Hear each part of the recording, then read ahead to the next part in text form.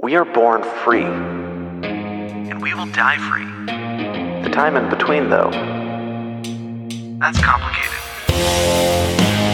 In that time, governments, institutions, and our egos will limit our ability to find true freedom in this life. These are real stories of real people overcoming the odds, persevering in justice, and unlocking their potential.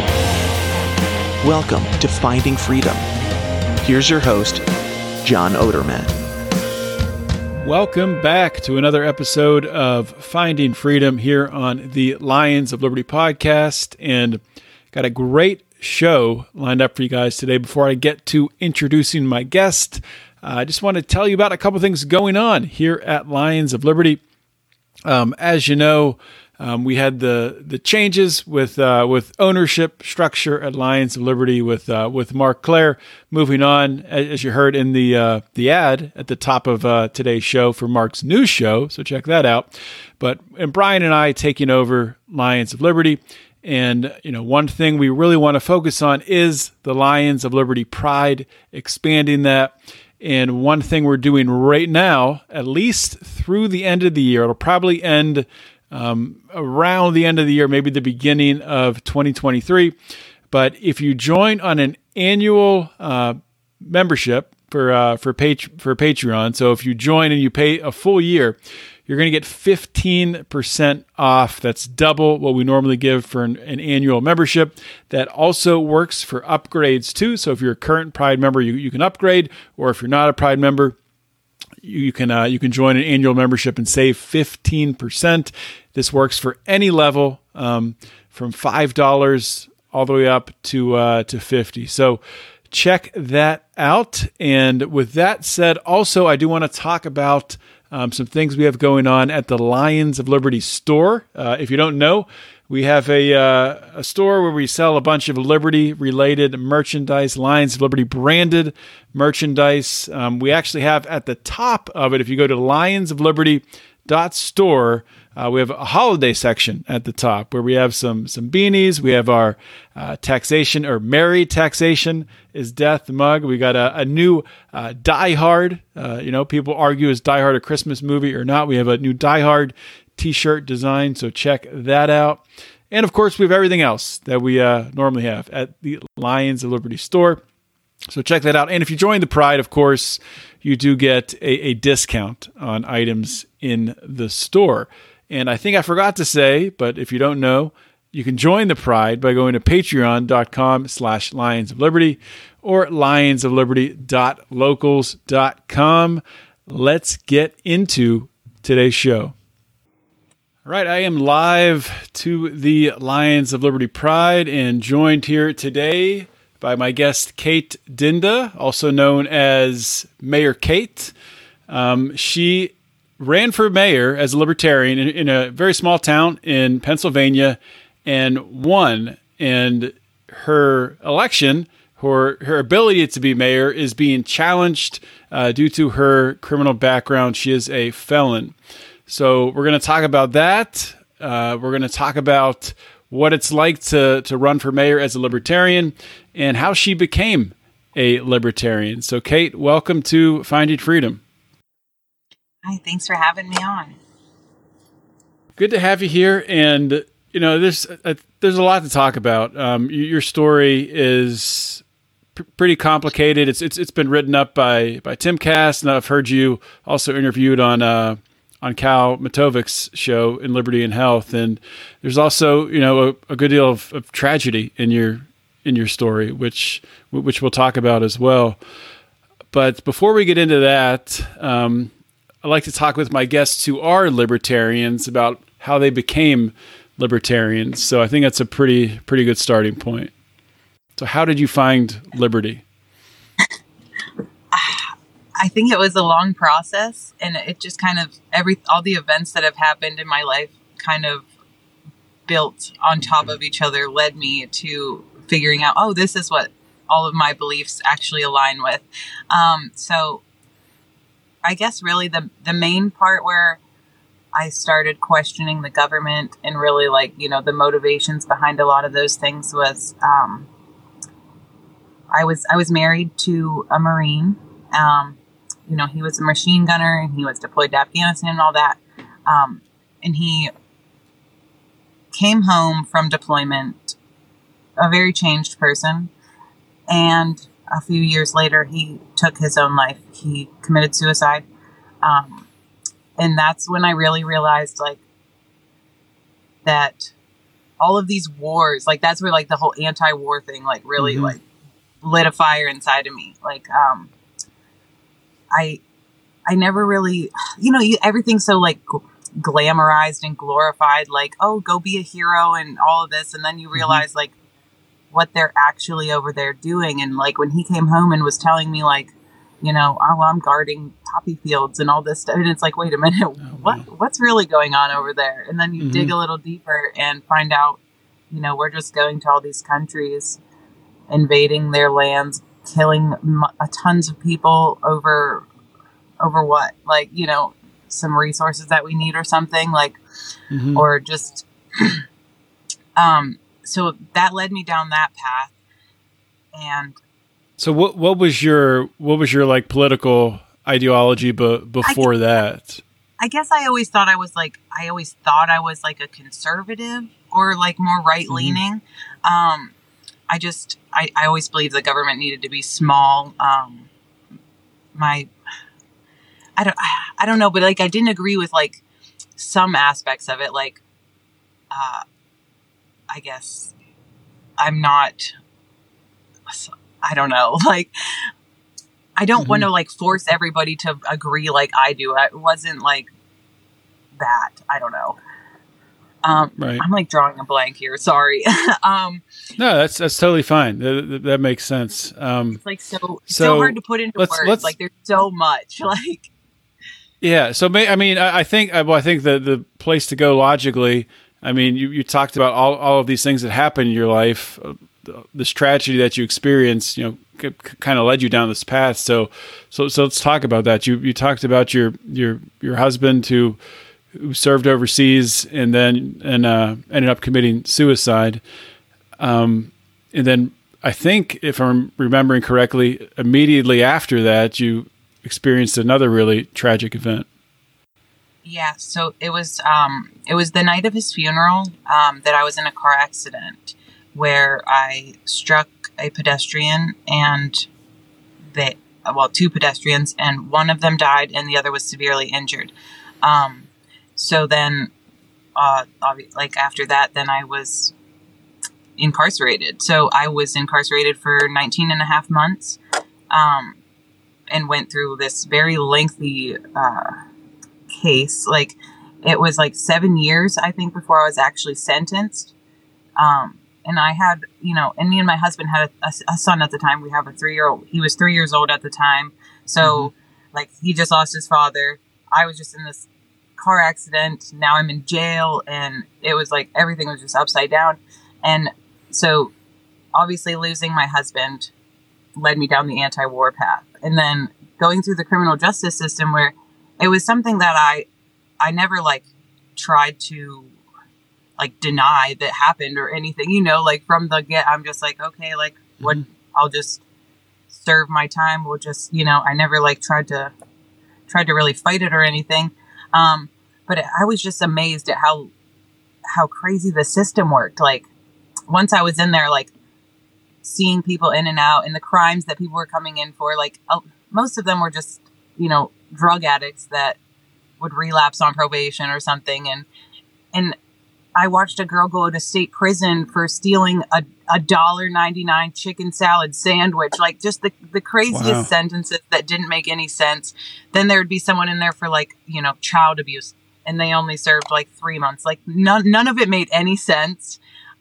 It was just, in the people that were coming in and out for like addiction, like they weren't getting any help. They were just like locked up, and then they were sick, and then they'd go out, and a lot of the girls would, go back out and end up dying from a drug overdose or something insane. And it's like, this system is not helping anyone.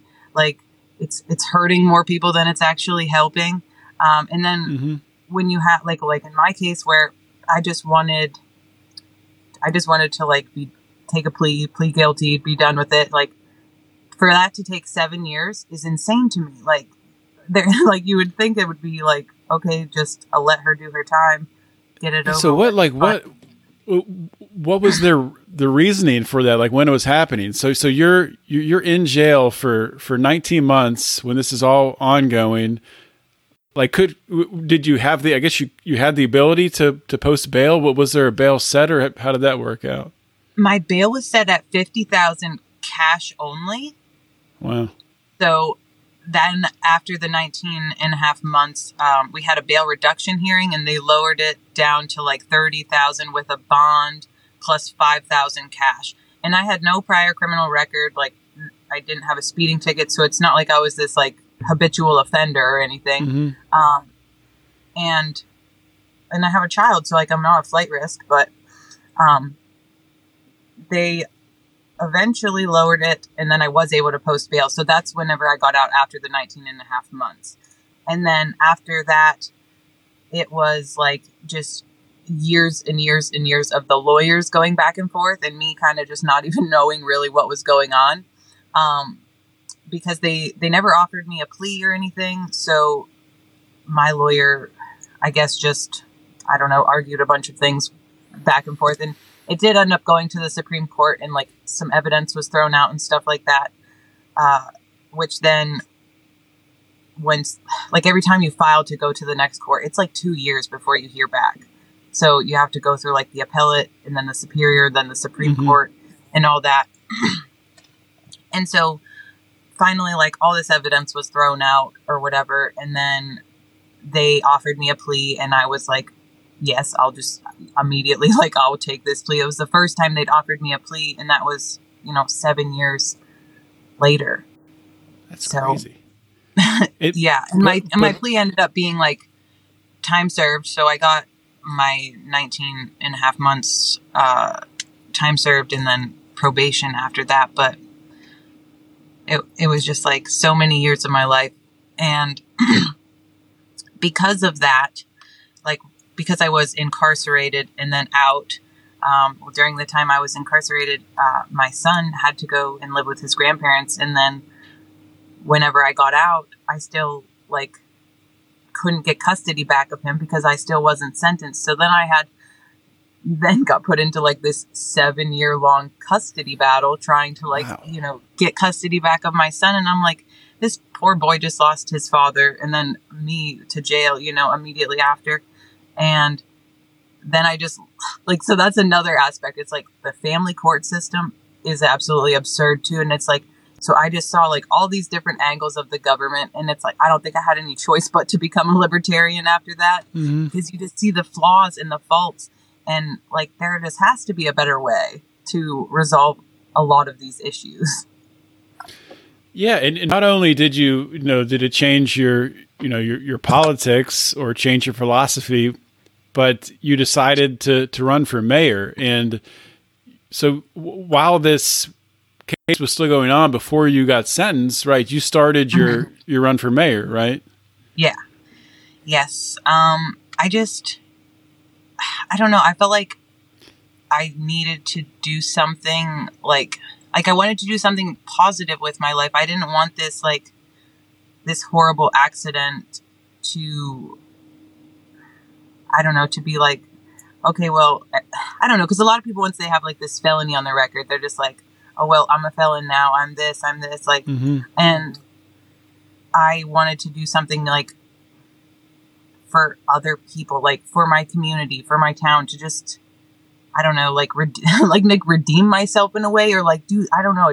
I just felt this need to like repay my debt to society in another way, because like, I don't feel like me serving time in jail or this or that. Like, I don't feel like that's like how you actually repay these things. And that's what like our criminal justice system could really like benefit from, like, what is it? Free the People. They did that documentary about, restorative justice.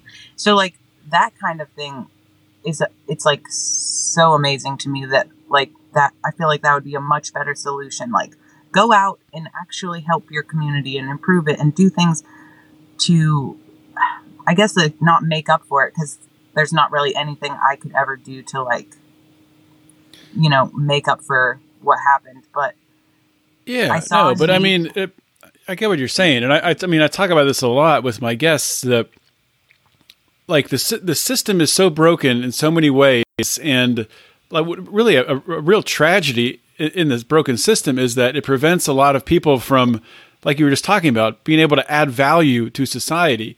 And, you know, being able to add value, that's, of course, good for society to get value, but it's also good for the people who are, you know, trying to redeem themselves, who you know, are trying to, you know, trying to maybe change in some cases. If you have that block in place where you're not allowing them to add value, not only is it hurting the world, it's also hurting that individual as well, and probably is going to make them more likely maybe to do something else because they're frustrated and they're beaten down. But I wanted to focus in on the town you live in, so the town that you ran for mayor, just to give people an idea of the size of it, how many people live in that area. It's a very small town. I think there's maybe like 600 people in the whole town. But everyone likes to be left alone. It's very conservative leaning, so very Republican area. But I say they're just libertarians. They just don't know it yet because they really just they move here to be left alone. And like everybody, like, I mean, I wasn't the only. My husband was elected as a libertarian as well, but he also has a criminal record, so he wasn't allowed to serve either. His is, Oh wow! So his is he like also is he also fighting it too? No, he's not. Just because if my case changes it, like we asked our lawyer and he thought my case would be a better one to argue this for. Because if like my case, if we get a ruling in our favor, then it will basically open the doors for all felons to then hold office or run for office, you know, like if they get elected, actually be able to serve, across Pennsylvania. So Okay. it really didn't matter which one of us fought, you know, we just went with our lawyer's advice that it would be my case. And I want to come back and we'll talk more about the case specifically, but first I kind of want to talk about, you know, while we're talking about the town that you're in, and I wanted to really, you know, ask about campaigning, you know, because you beat an incumbent mayor, right? Or so what was that like? You know, what were some of your tactics on being able to talk to people and get your name out there? Just talk about how you pulled that off. I think like getting involved in your community, like volunteering in any kind of ways like that, is a great way to like get to know people. And my approach was a little bit different. So like instead of saying, "Oh, like here's what I'm going to do for you," I was like, what do the people of this town want? And I feel like that's a question a lot of politicians like aren't asking. They're telling you what you need, you know, like I'm going to do this or this. But I was like, well, what do you guys want to see happen in Austin? What do you guys like? What do you think our biggest issues are here? We haven't had much, I don't know, guidance or whatever. Like our borough council, they're kind of just a small town borough council that doesn't really do much. So whenever me and my husband were elected and we got in there, we really, we were live streaming the meetings. We were getting our community involved. I volunteer at the food bank, so I got to talk to basically everyone in the town, you know, and see what their needs are, what needs addressed. And it's usually just little things like the potholes in the roads or, you know, like property taxes or things like that. And a lot of the things that the ideas of libertarianism appealed to them because they all, like I said, they all want to be left alone, you know. We don't have code enforcement here. We don't have a lot of things like that. I mean, we have ordinances, but we don't have cops. And what do you know?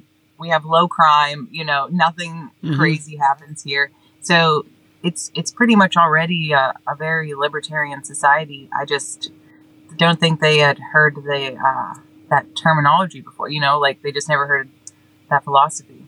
Right. Yeah. Most people haven't. I mean, they've heard the word and they just think like, you know, oh, those are crazy hippies or something. Right. But so I'm curious also when you were talking to people and, you know, you're your felony came up, or I guess at that time, I guess it wasn't a felony because you hadn't been sentenced yet. But when the accident came up, how did you approach that? Like, since it's such a small area, and this isn't my husband's hometown, but I'm only from 10 minutes away, so everybody knows everybody in this area. They were all familiar with what happened. I had been living over here at the time of the accident, so they already knew. And the response that I got from all of the constituents was just that, well, you already did your time. You're that's not who you are. That's just something that happened in your life. And things I didn't really have any negative feedback, at least not to my face, but everyone was very supportive. And then even after the fact, when I went to go vote at this last election, everyone was like, hey, are you going to run for mayor again? Are you going to run for office again at the next election? And if we just keep electing you, they can't just keep removing you, right? I'm like, I don't know, maybe, So yeah, I had a ton of support. But like I said, everybody already pretty much knew, Yeah. Well, that's awesome. You had support, and that makes sense. Being in a small town, people know you for who you are. So that's a good thing that the people were able to, look at your character, and instead of looking at, maybe things that had happened in the past. So the actual case against you, I guess, is it a case? I don't know what it is. They're trying to file to get you, the DA is trying to get you to not be mayor, right? So how did that process work? How were you notified of it? Were you, there's a lot of questions here, so you can take one at a time. Were you aware that this was something that could happen when you ran for mayor? No, I wasn't. I just did a quick Google search, can felons run for office or whatever, and it was oh yeah, you can run.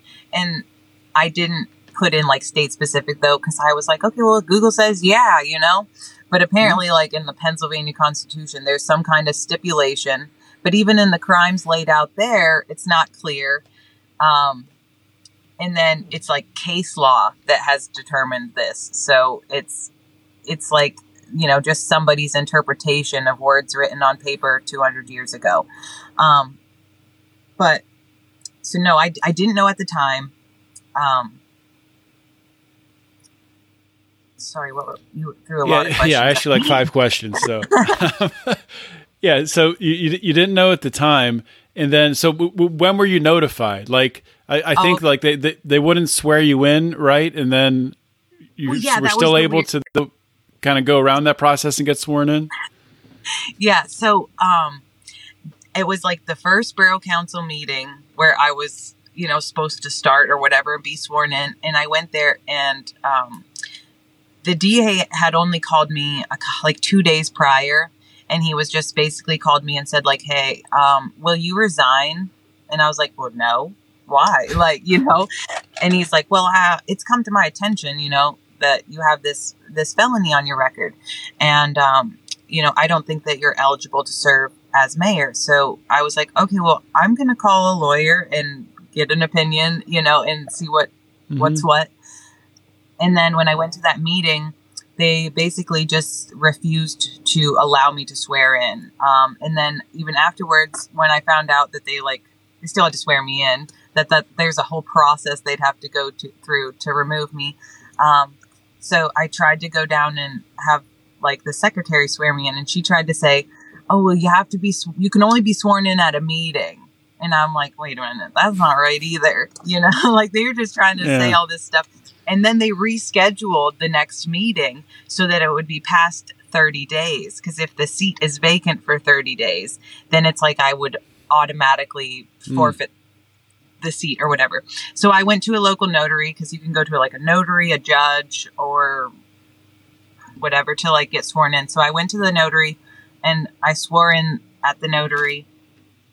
And then I took my paper to go file it down at the borough office, and they tried to not even accept my paperwork.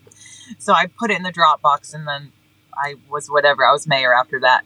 I served for like about 6 months. I think it was like a month after I got sworn in that I got the paperwork officially from the DA that he would be filing a quo warranto, which is like the term or whatever that they've used to remove an elected official. Sorry. So you serve for 6 months, and I guess to zero in on that, like were you able to get things done, or like what kinds of things were you able to do during those 6 months? Anything? Well, they wanted to hire a cop, and we were able to avoid that because it was just going to be an unnecessary expense for the town. I guess within those 6 months, not a lot of things happened. It's like they were very good at putting things off until me and Andy were no longer there. They would just push it off to the next meeting, and then to the next meeting. Like, we'd never vote on anything, But if anything, I think that the greatest thing that we accomplished was making the people of this town realize the importance of local elections. Because like our meetings, they've always just been, oh, nobody from the town even goes, like it's just very closed. The building's really small. It's really not even like able to hold that like enough people to be open to the public. But it got people interested. It got people interested in running for office, running for school board, and they really realized the power, especially I think during COVID, people realized the power of, your local governments when it came to like all the restrictions that were put in place and stuff like that.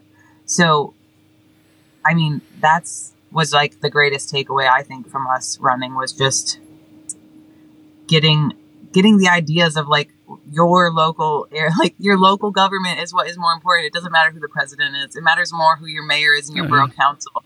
Do you like what you pay in property taxes? That's getting determined at the local level, things that really affect your daily life, like whether you're allowed to have chickens or not, or, things like that. No, yeah. The price of eggs these days, that's important. Seriously. I know we have chickens in our backyard. I wish I did. I think I'm allowed to have like 2 chickens where I live, but it's almost worth moving just to be able to have chickens.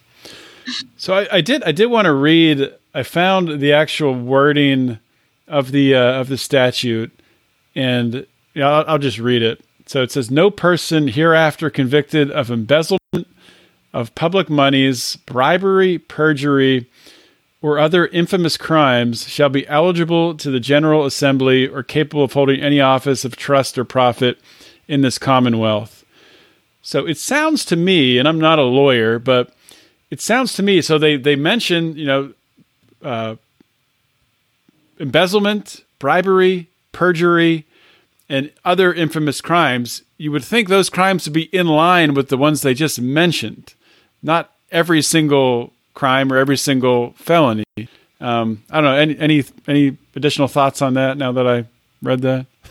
Well, yeah. And then that's the confusing part, because then when you look up infamous crimes, it's like all of those same crimes listed again. And and the other thing is, there is a mayor in Pennsylvania who has felonies, who is serving in office, and he's in like his second or third term. Yes.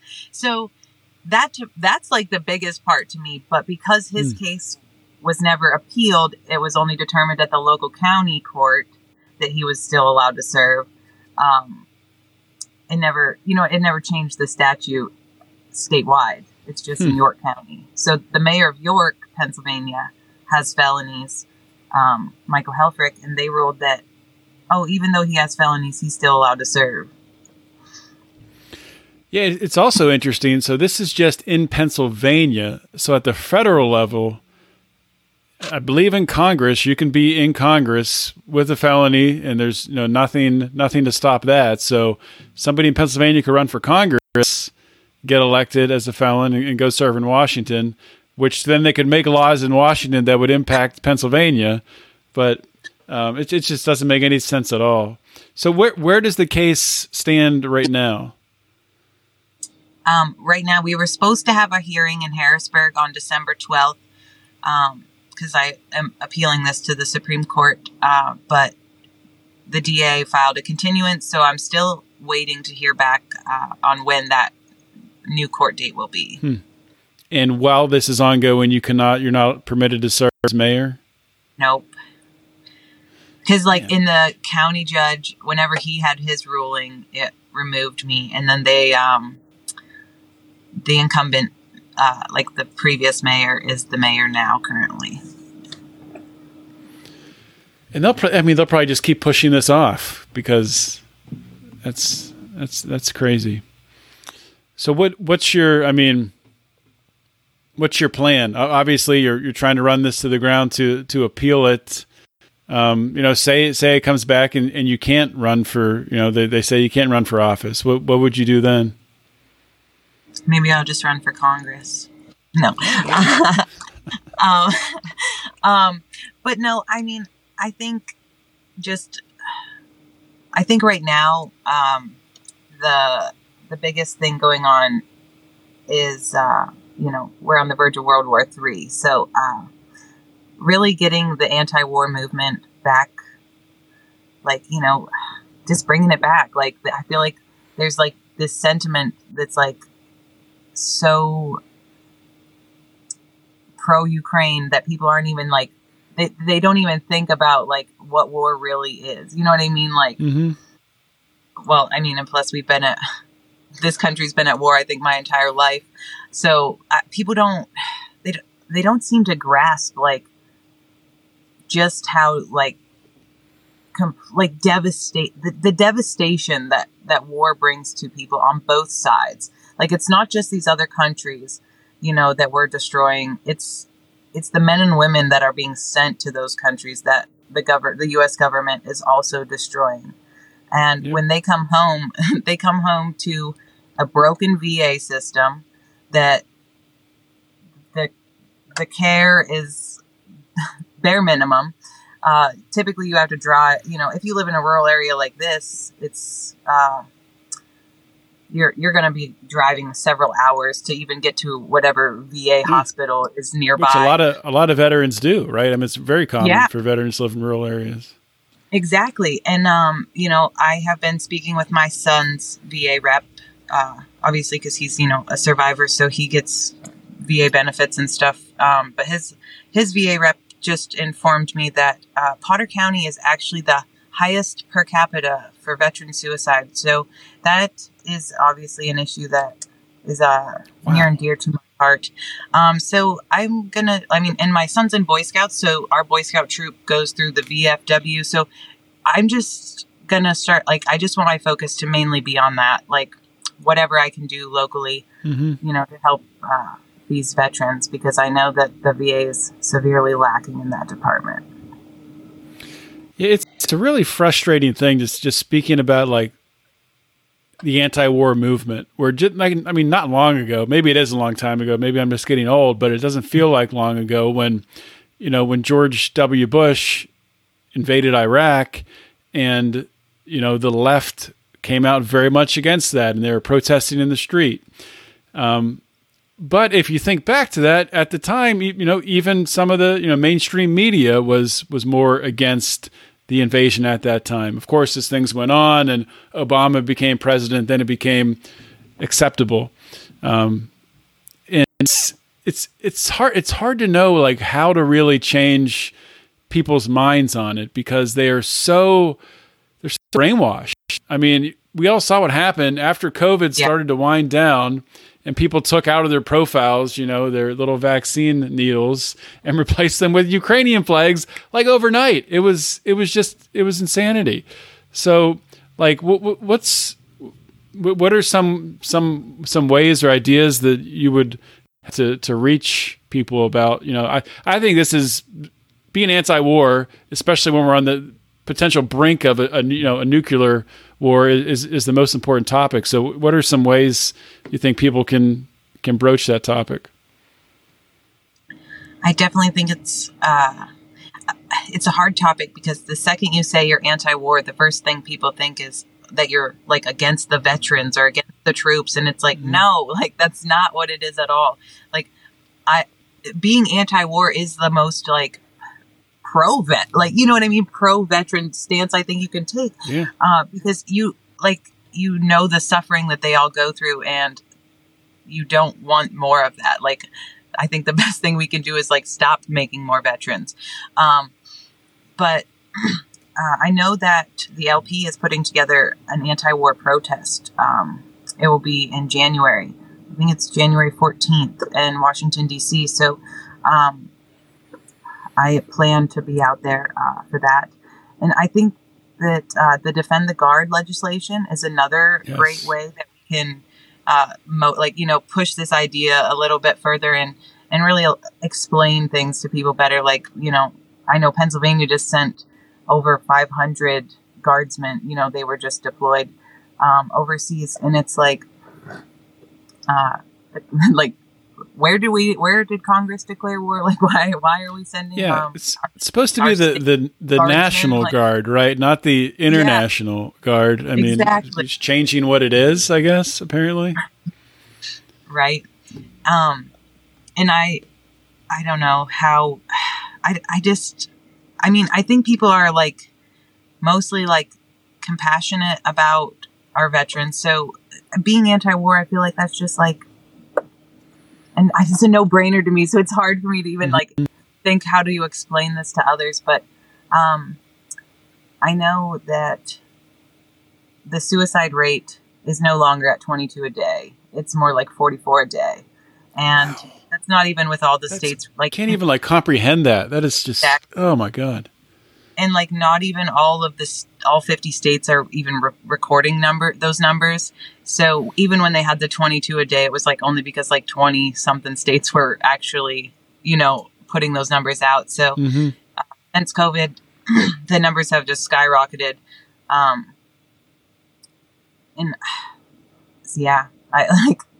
just like nuclear war is not good for anyone. Like that should just be a no-brainer. Like, yeah, that's what we're looking at if we just continue down this path.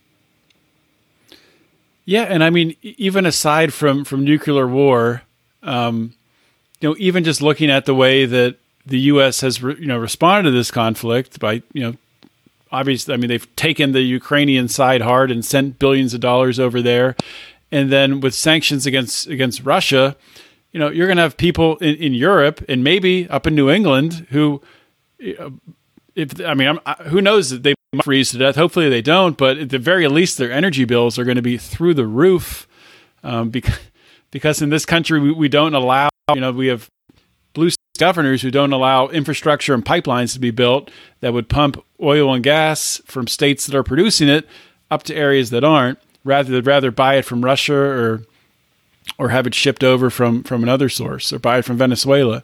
So it's just absolutely crazy, and it's hard for me to even imagine any of this changing because the media is so captured.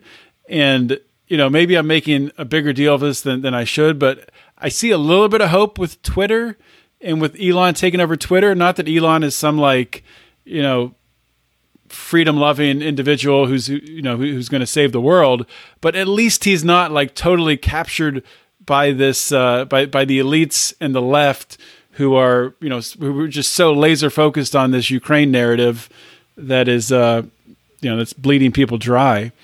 So I don't know where I was going with that rant, but I felt like that was a good place to put it in. So I asked you what your plans would be if you weren't able to proceed with mayor. If you do win, I mean, would you continue to, you know, run for office again and continue down that path? Or what would be your plans that direction? I think if we got a ruling in my favor, that I definitely would run for office again, and then do as much as I could, obviously, for my town, but while also reaching out in other like, I guess, like using that to solve bigger issues as well, like outside of that. Because like the ruling would open up, any state and local positions then. So, maybe down the line I would want to run for county commissioner or something, a little bit more, and really just getting the ideas out and working with other people that are in office to address a lot of the issues. Because whenever, I just heard, like I said, with the Potter County having such high veteran suicide rates, that is so alarming to me, because it's so rural out here. There's not really much for people to do. Most people around here, it's oh, just go to the bar or something, and that's the worst thing for, somebody suffering with any kind of depression is to go drink a depressant. Yeah. But, I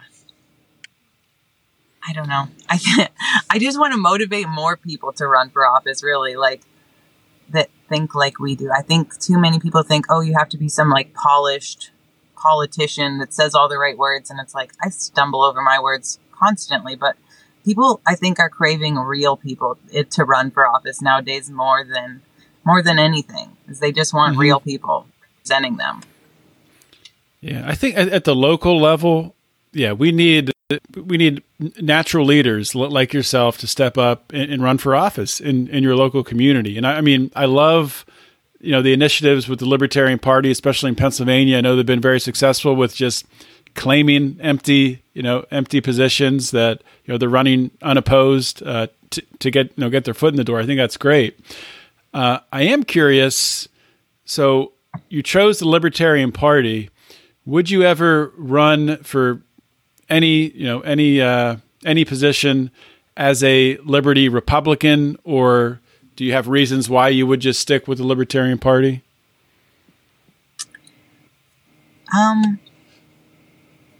I think that's such a tough question. Because there is a guy local to me who is a Liberty Republican, and he runs Republican, and he's considered running Libertarian. I guess it just depends, because in my little town, I could run as a Libertarian and still be elected. I think too many times, though, we worry too much about that label next to our name while we're running, rather than the change we would actually be able to accomplish. If we were elected, whether it was under a Republican or a Libertarian, as long as your principles are the same and you're pushing the same kind of message, I don't know that I would want to be associated with Republicans, though, honestly, because I've just seen so much war hawkery,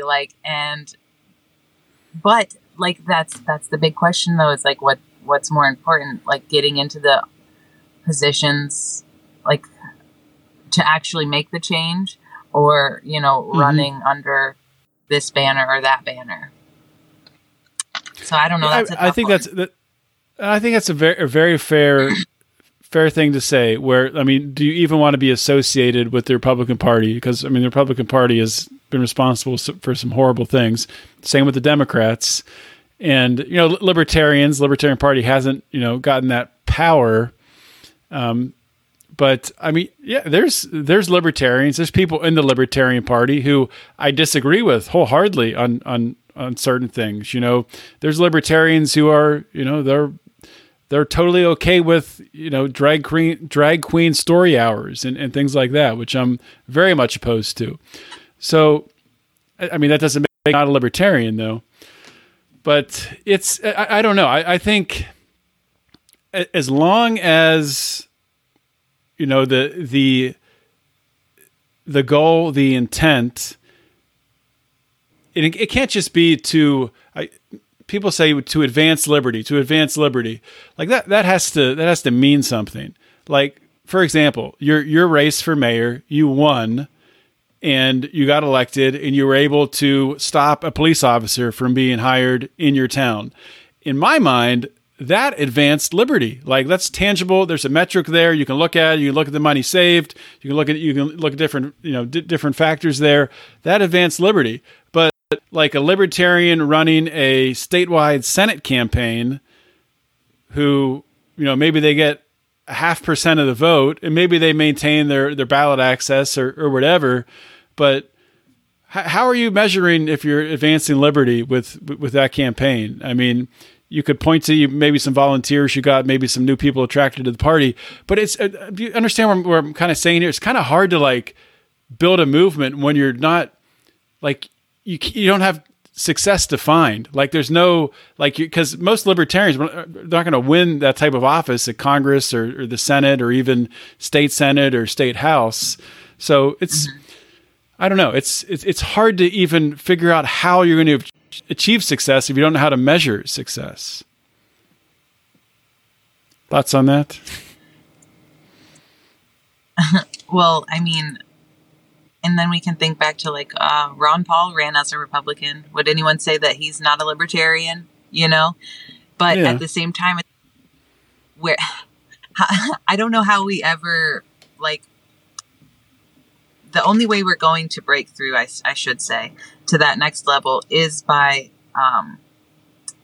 getting elected at the local level and getting out there and showing our ideas. I think a lot of the times, maybe too many libertarians spread their ideas only on Twitter or social media, and they don't take the initiative to actually go out in their community and show people that those ideas work. An example I guess I could give is like my husband is, he was way better at this because he's super. So anytime like people needed things in our community, like it didn't matter how small they were, we were very quick to give them a voluntary solution rather than like them saying like, oh, well, the government better come in and do something about this, like anything small from like people's pipes being frozen or like water lines being broken in their yard. Like my husband would be out there digging up their yards and fixing their water lines, just like for free because the allowed to go past a certain point. And this is a low income area, a very high elderly population as well. So these people that like their water would break or their pipes would be frozen in the middle of winter. He would go out and like fix these things for people. And then anytime we got a complaint, we would, like I have my Facebook group or whatever.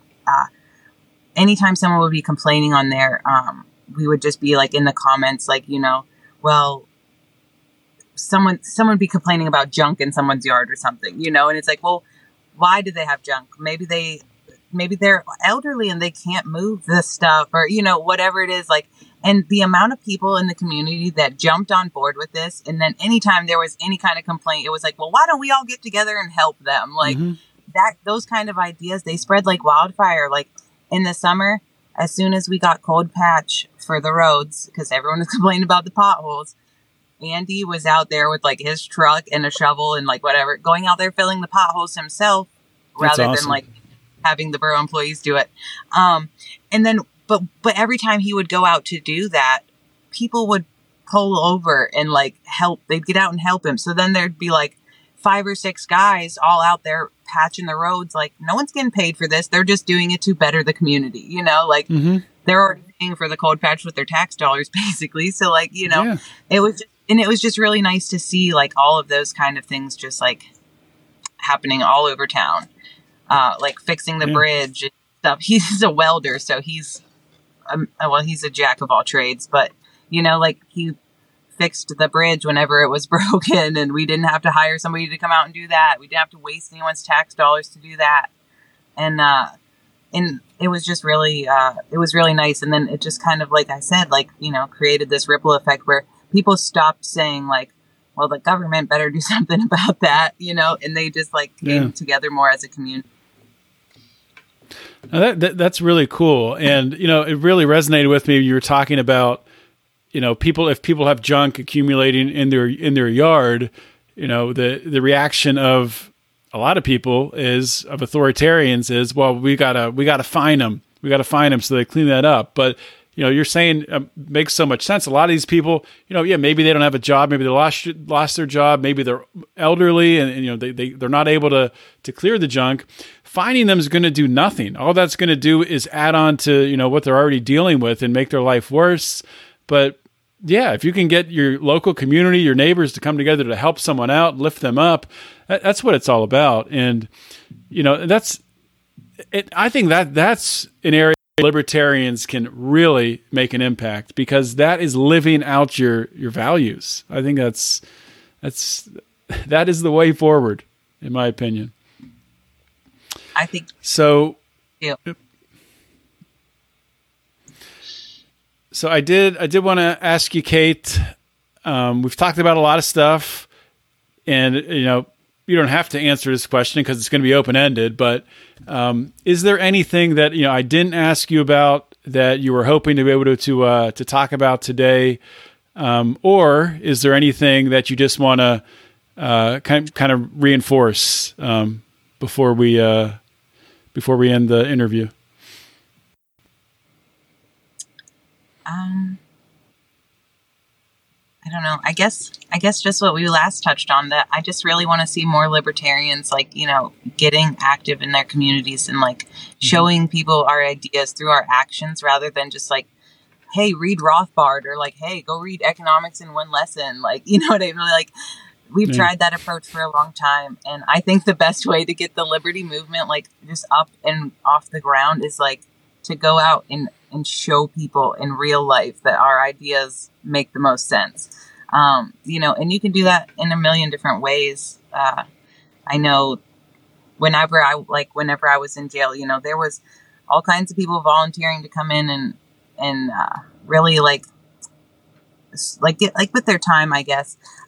There's different ministries that do prison outreach and stuff. And I feel like there's just so many avenues that we could be reaching people and really just, I don't know, and just showing them that community is not in a communist way either, in a liberty way where we're this is more important than the government having to come in and do it for us. I don't know. I kind of just rambled and didn't make much sense. Yeah, but, no. And it's work. So it's a lot more work than sending a tweet. So it's more difficult to get people to do it. And I'm at fault for that too. Sure, I do a podcast, but I could do a lot more volunteering and a lot more stuff to actually be active in my community. And I plan on doing that going forward. But it's really a mindset change, and it's living out your values. And maybe it's time to stop being so critical of our neighbors, and understanding that we're not going to change their minds by throwing a 500-page Rothbard book out the window into their front lawn, rather by going and shaking their hand and helping them with something they're working on. So no, I think that's spot on, 100%.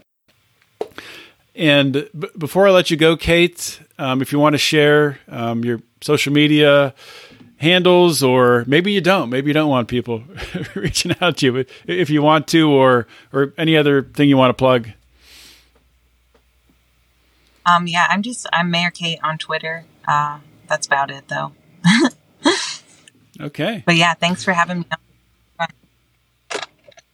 Yeah, thanks for coming on the show, and definitely keep us up to date on what happens with your fight taken to the Supreme Court, and hopefully you win. And if you do, honestly, you could change politics in this state forever. So that would be a pretty awesome legacy.